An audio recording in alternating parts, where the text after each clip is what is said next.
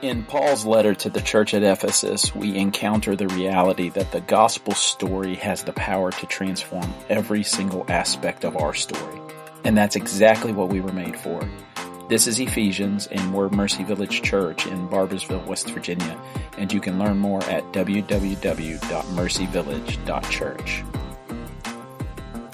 We all love a good transformation story, I feel like. I mean, that's why the Christmas story, or what is Charles Dickens' book called? It's not the Christmas story, it's Christmas Carol? What is it?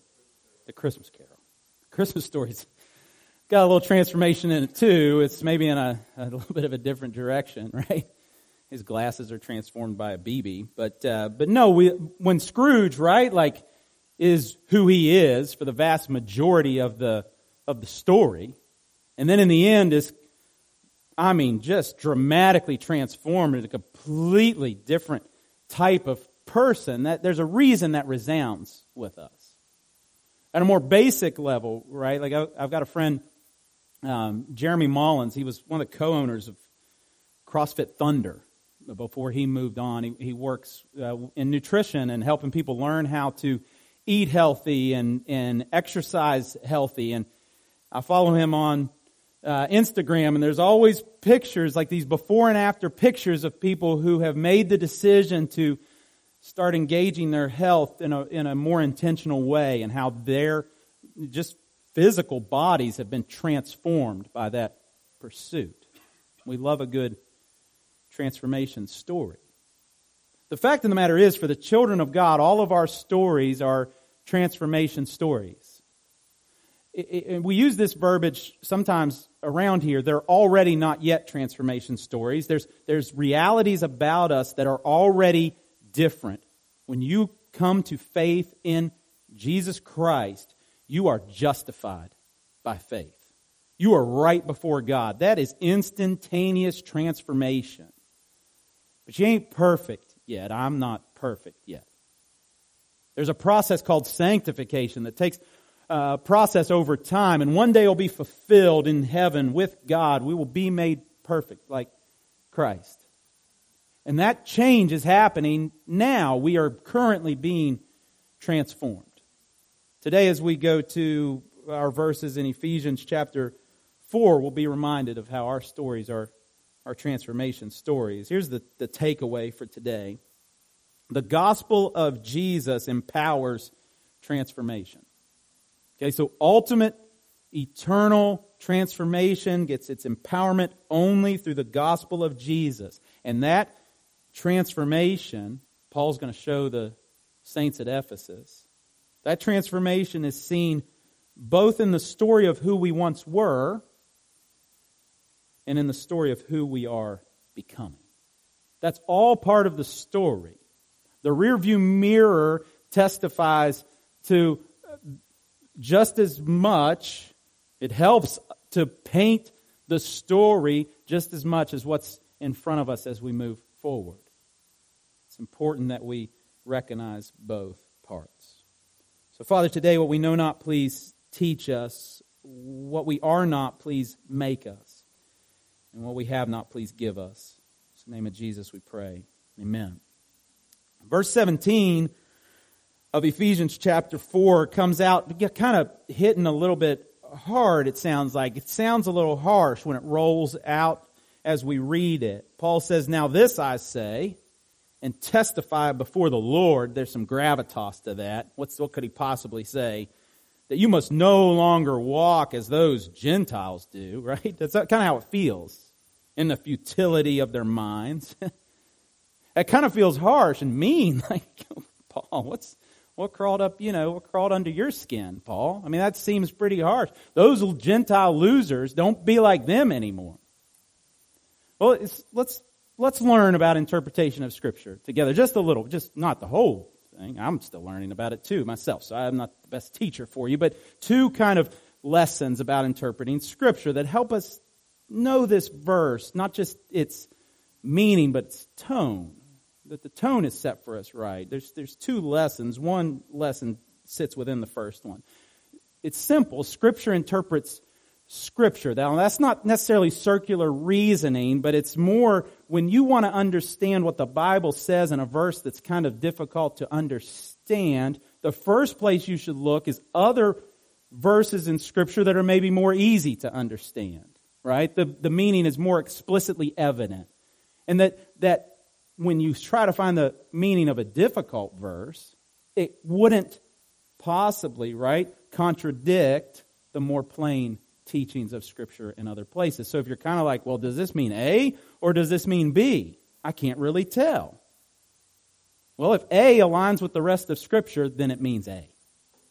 That's how that means. R.C. Sproul says it like this. He says, Holy Scripture is its own interpreter. In other words, we are to interpret Scripture according to Scripture. That is the supreme arbiter in interpreting the meaning of a particular verse in Scripture is the overall teaching of the Bible. Now, that's a really eloquent way of saying what I just said. Scripture helps us understand other Scripture. Now, that matters because underneath that and within that lesson is also this, and this matters, I think, very, very deeply for us as we come to Scripture. But there's something very bad happening out there.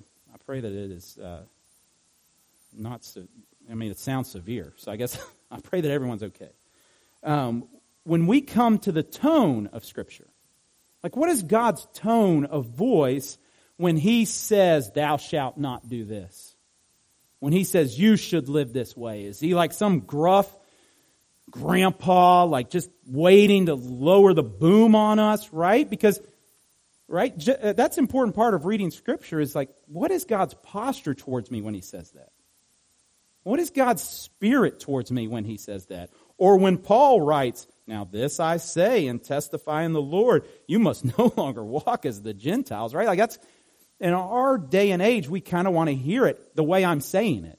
Don't walk like those idiots anymore. Don't walk like those losers anymore in the futility of their minds. Well, the tone, God's posture towards His people is understood through the other Scriptures that we have. Paul's tone to the church at Ephesus is understood through the other Scriptures, the other times that he has talked about things. So let's take a quick trip. 1 Corinthians chapter 6, verses 9 through 11. He comes off pretty harsh here.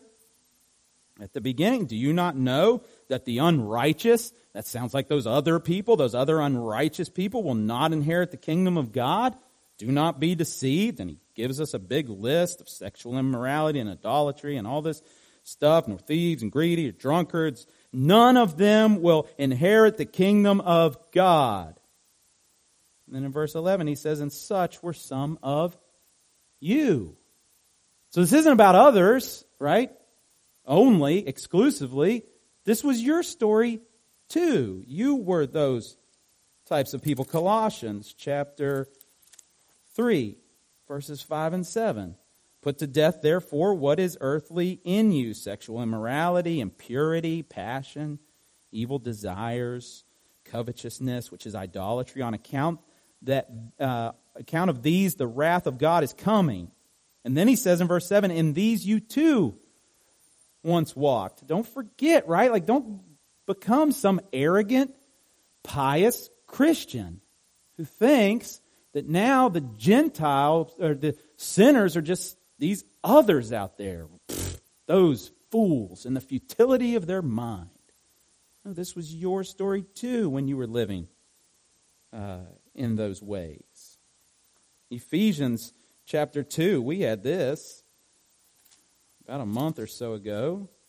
He says in chapter 2, you, saints at Ephesus, you, Christian, were dead in your trespasses and sins, and in which you once walked, following the course of this world, following the prince of the power of the air, the spirit that is now at work in the sons of disobedience. Now, here's the kicker, right? Because so far you've just heard verses of Paul maybe seemingly condemning other people and maybe reminding us that we're sinful, but he hasn't necessarily thrown himself under the bus. But in 1 Timothy, he does that to himself.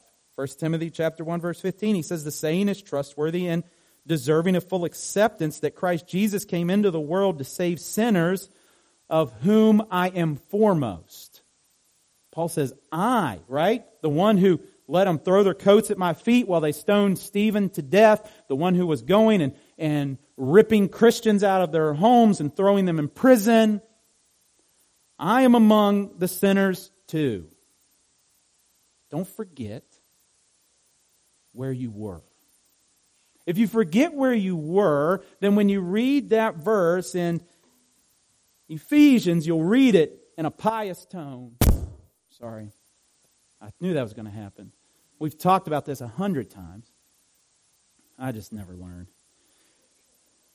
Because I'm a sinner as well.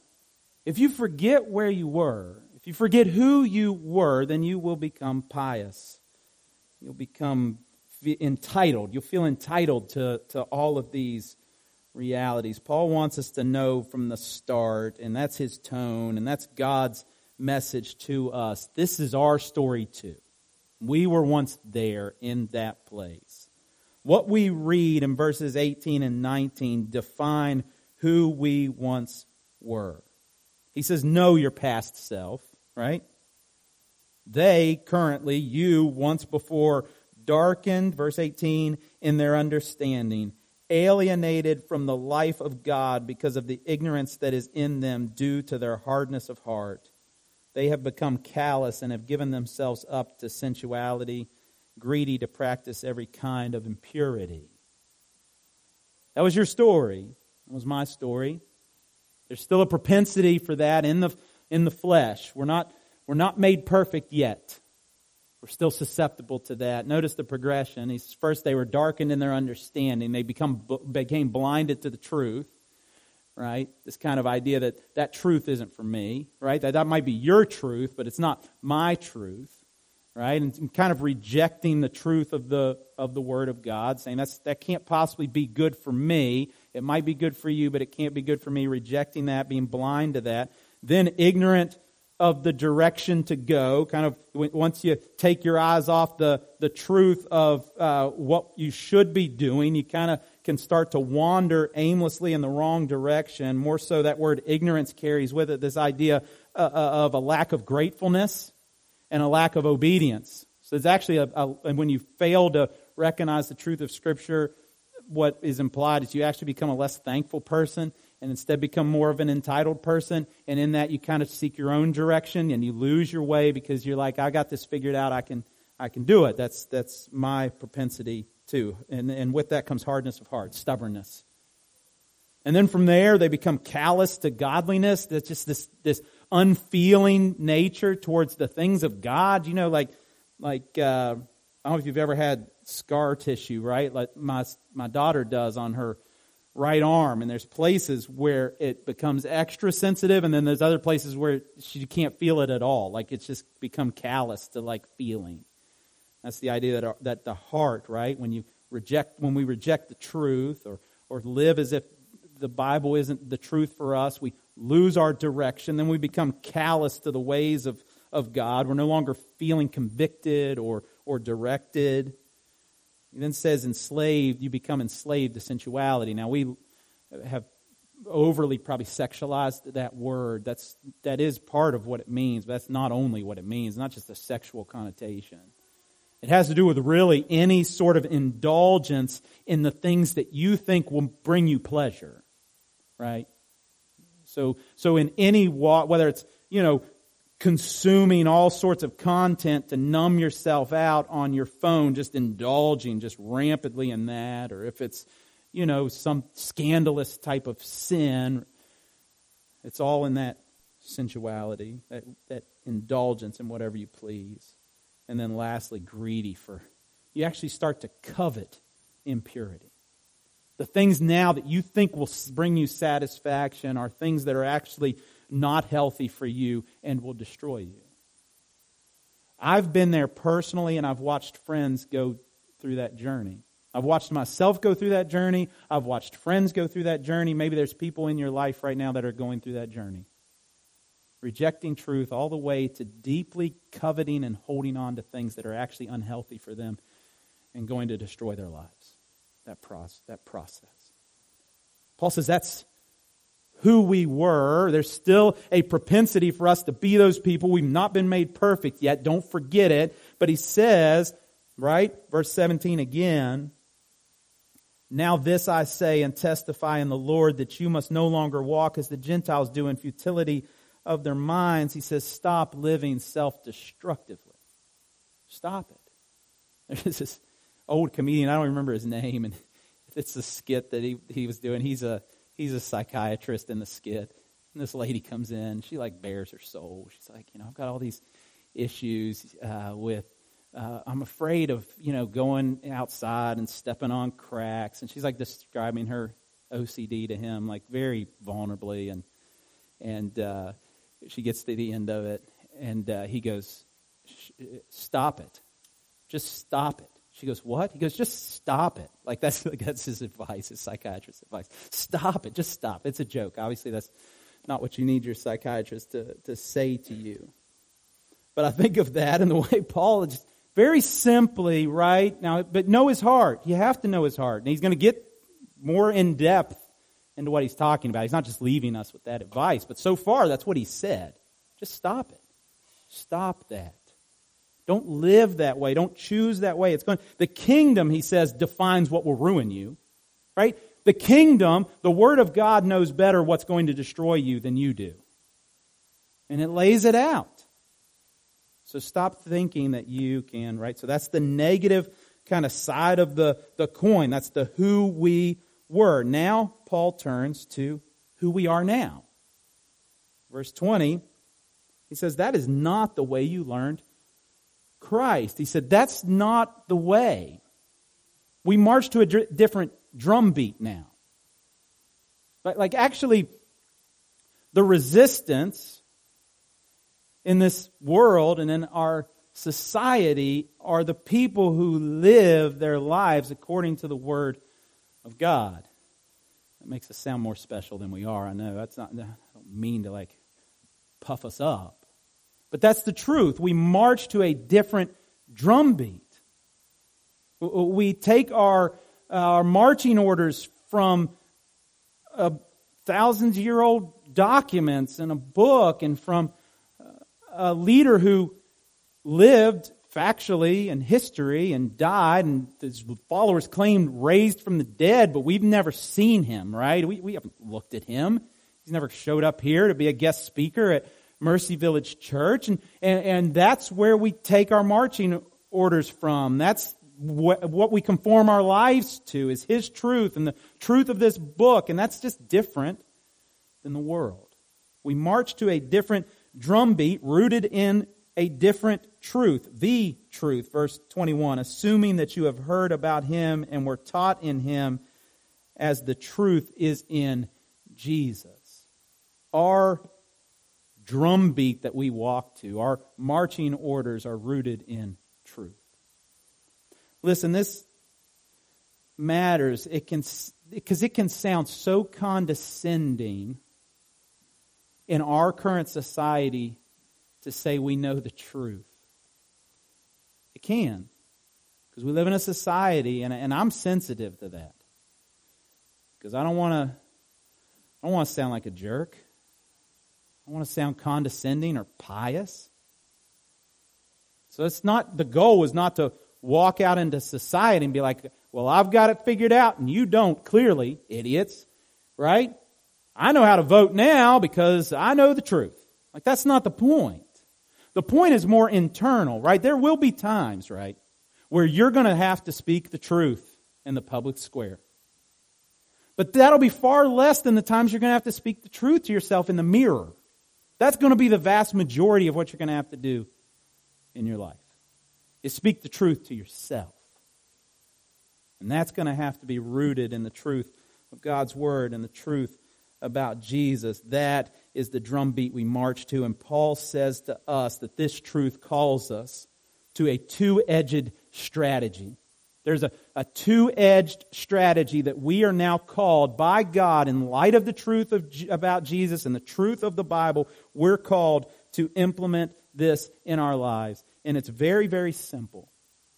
We're to put off the old and put on the new. The words that John Owen, a Puritan from days of yore, would use is that we are to mortify the old self, and we are to vivify the new spirit within us. Put off the old, put on the new. Verse 22, Paul says, this is what you've been taught, to put off your old self, which belongs to your former manner of life and is corrupt through deceitful desires. He says you got to put off, right, this falling in line with just the way you feel about things, just the things that you desire in your heart. That's not going to get you to eternal satisfaction and hope and joy and comfort if you just get in line with your desires and your dreams. Now again, he's not saying don't ever listen to your heart. He's not saying that your feelings are always wrong, and so you got to become some robot who doesn't feel anything, doesn't dream about anything. But he's saying if that becomes your main guidepost, how you feel, then you'll get it right sometimes. But you're going to get it wrong sometimes too. Your feelings don't get to drive the car. They shouldn't. Don't stuff them in the trunk, right? It's like kids going on vacation, right? Like you can't let the kids drive the car on the way to vacation because you'll die. It's terrible. You will be destroyed. It will not go well. And if you let your feelings drive the car, you will be destroyed. Now, what would also be equally ignorant, right, is to take the spare tire out of the tire well in the trunk and then stuff the kids down in there. There's be some benefits to that, obviously. Some peace and quiet and things like that, but it's also against the law. It's stupid. It's not good in any way, shape, or form. So think of your feelings that way, right? Your desires that way. They don't drive the car. They don't go in the tire well, right? They can sit in the back seat. They can squawk all they want to. They're going to tell you some things that are good and important and helpful, and that's good. And they're going to tell you some things that are kind of like, who cares? That's stupid, right? And that's the journey.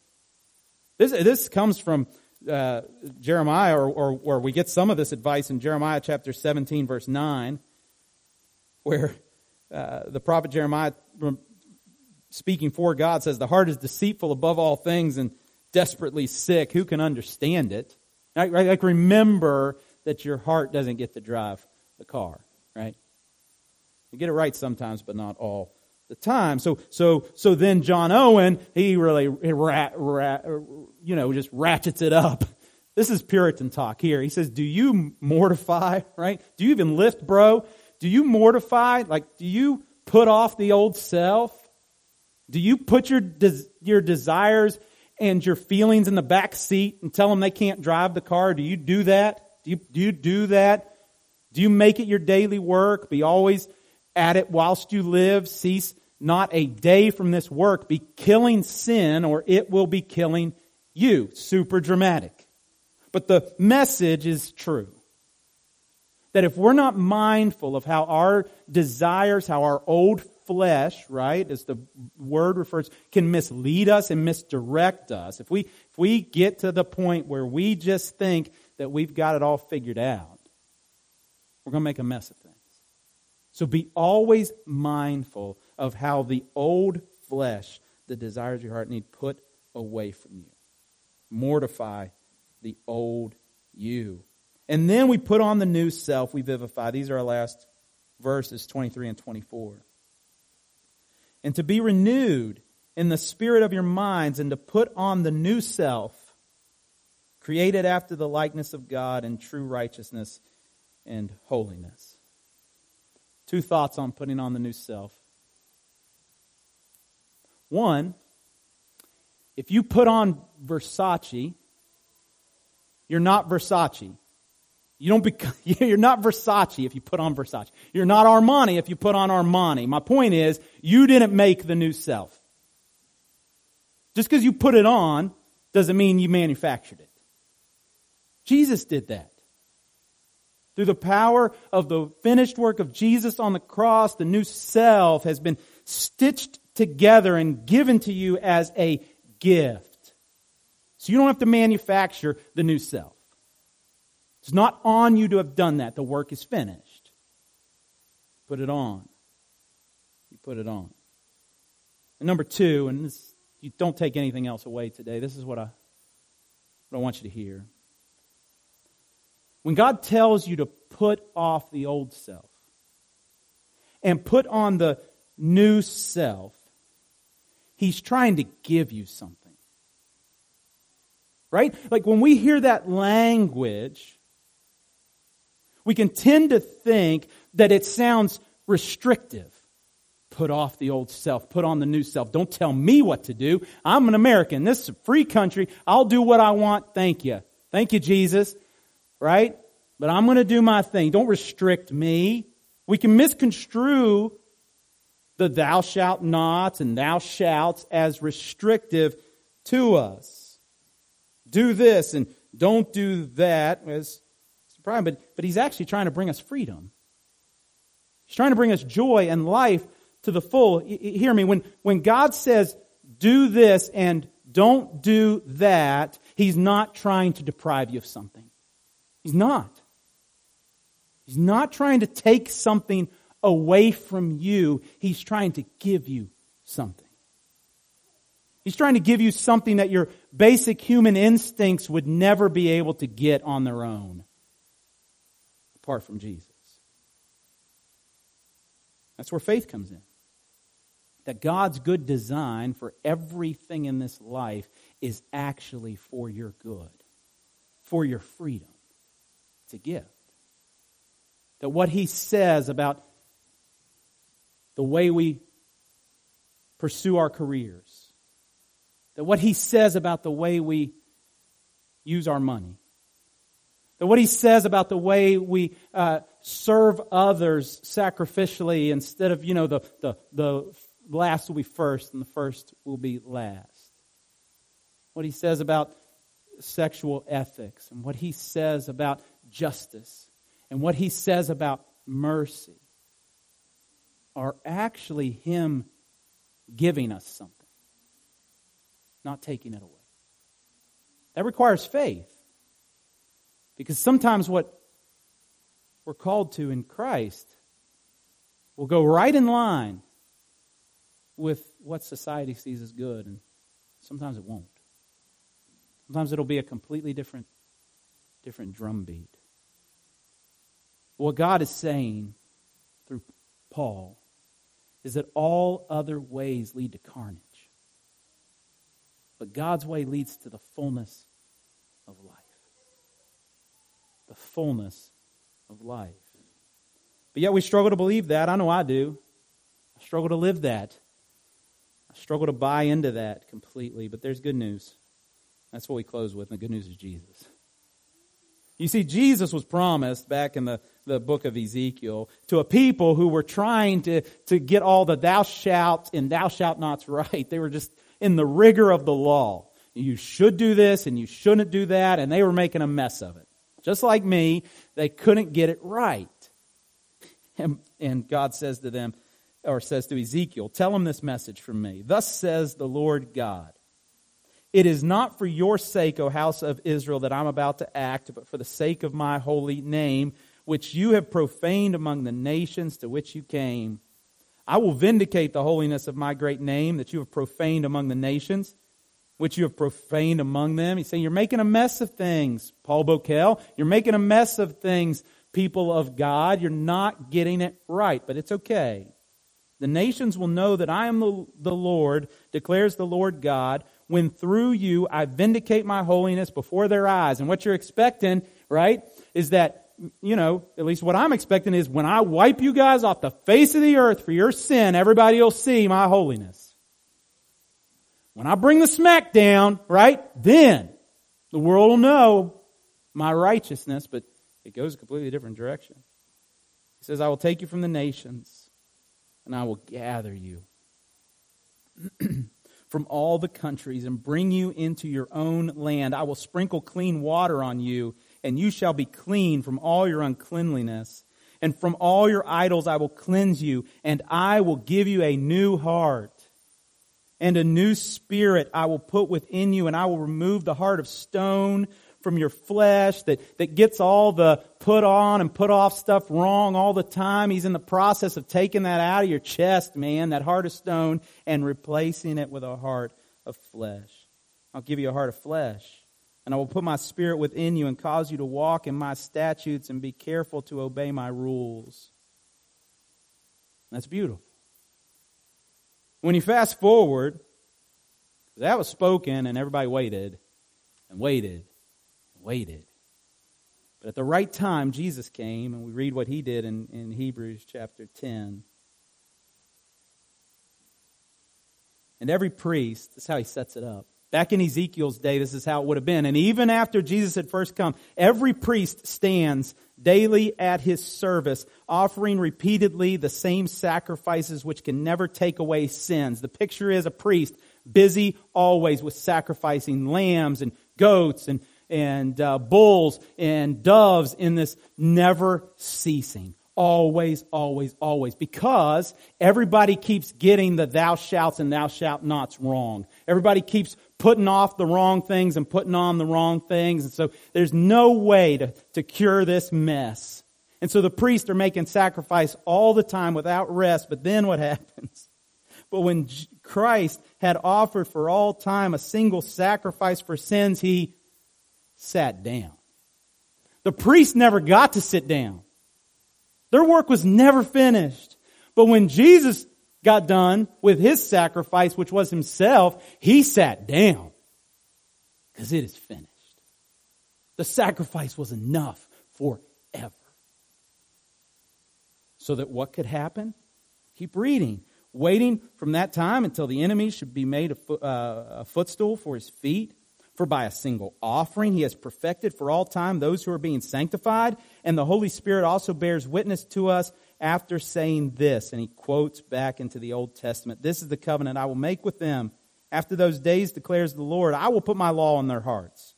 Write them on their minds. I'll take their heart of stone out of their chest and put a heart of flesh in there. And then he adds, I will remember their sins and their lawless deeds no more. Where there is forgiveness for these, there is no longer an offering for sin. God makes it right for you. Not by destroying you, but through the sacrifice of his own Son. Jesus takes the weight of sin upon himself, dies on the cross in your place for all the times I fail to put off the old self and put on the new self. For all the times you fail at the thou shalt and thou shalt nots, Jesus takes the punishment for that sin. The victory that you couldn't win over that piece of yourself that just seems to always get things wrong and mess things up. Jesus wins the victory.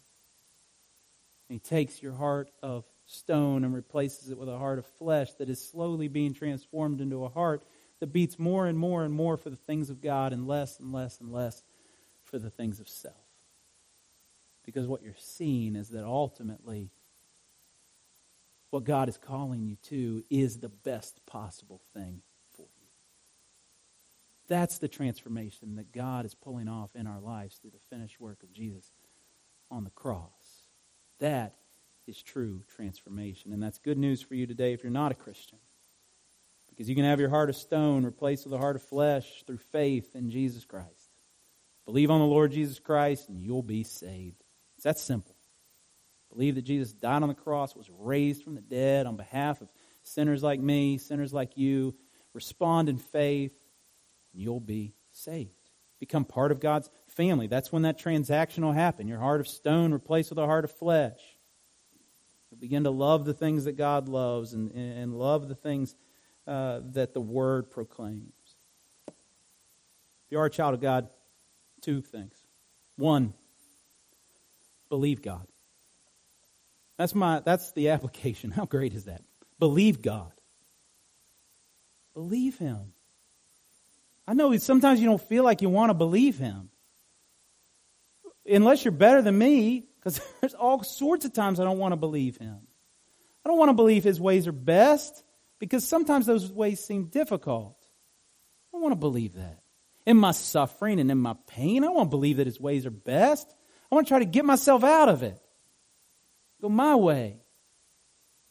Believe him. Believe that his ways are best, and believe that you've been made new, child of God. When you're failing to put off the old man and the old self and put on the new self, and you think, man, I'm worthless. I'm worthless before God. No, you've been made new. His love for you is unfailing, and he is doing a work in you that maybe is slower than you want it to be. But he's transforming you, and there's power within you to believe. So that brings us to a place where you don't have to create or find the best ways. That's not on you. God's provided them for us. You don't got to solve all the problems. God's presented to us a way, and you don't have to self-generate the power to walk in that plan, because God has provided it for us in Christ. So pray this week simply this: God, give me faith to believe that. Give me faith to believe it. If you don't pray anything else this week, right? You have the busiest week ever. You haven't prayed in 6 months, except for thank you for this food, amen. Pray that. God, give me faith to believe that your ways are best. Give me faith to believe that I've been made new. And then your homework assignment. Everyone loves that. Take 2 columns, a piece of paper this week, and write down 3 or 4 things that you need to put off and 3 or 4 things that you need to put on. Think about in your life, like what are some of those evidences of the old self? Things that you're clinging to or running to or seeking comfort in that aren't Jesus.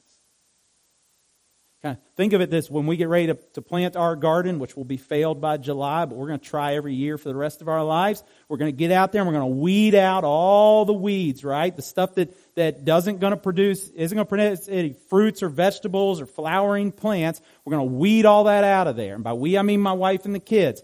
They're going to go out there and they're going to weed all that out. And then they're going to seed in new stuff that Matt Simmons gives to us in the kindness of his heart. They're going to seed in, right? Tomato plants and pepper plants and strawberry plants. They're going to seed it in. Weed out the old, seed in the new. What do you need to weed out of your life? What do you need to seed in to your life? That power comes from God, not from you. The gospel of Jesus empowers transformation. That transformation is seen in the story of who we once were and who we are becoming. So in the power of Jesus, might we put off the old self and put on the new. Pray. Father, I can't even generate that in myself. At the end of every sermon, I'm just reminded of my absolute inadequacy to change lives. As I write sermons, I'm reminded of the inadequacy that I have to change my own life. But Holy Spirit, you're here, you're present with your people. Pray you'll convict and encourage. Now, people who are maybe feeling beat up, that you'll remind them of the love that is theirs in Christ. The welcome that is theirs in Christ. The safety that is theirs in Christ. For those who are wandering maybe in directions that are going to be for their destruction, I pray that you would lovingly grab them by both sides of their face and remind them that your ways are best. As a loving Father. In the name of Jesus we pray. Amen. Thanks for listening. You can subscribe to this feed wherever you listen to podcasts. We exist to experience and embody redemption and renewal in Christ alone, and we'd love for you to experience what God is doing as Jesus builds Mercy Village Church. Connect with us online at www.mercyvillage.church.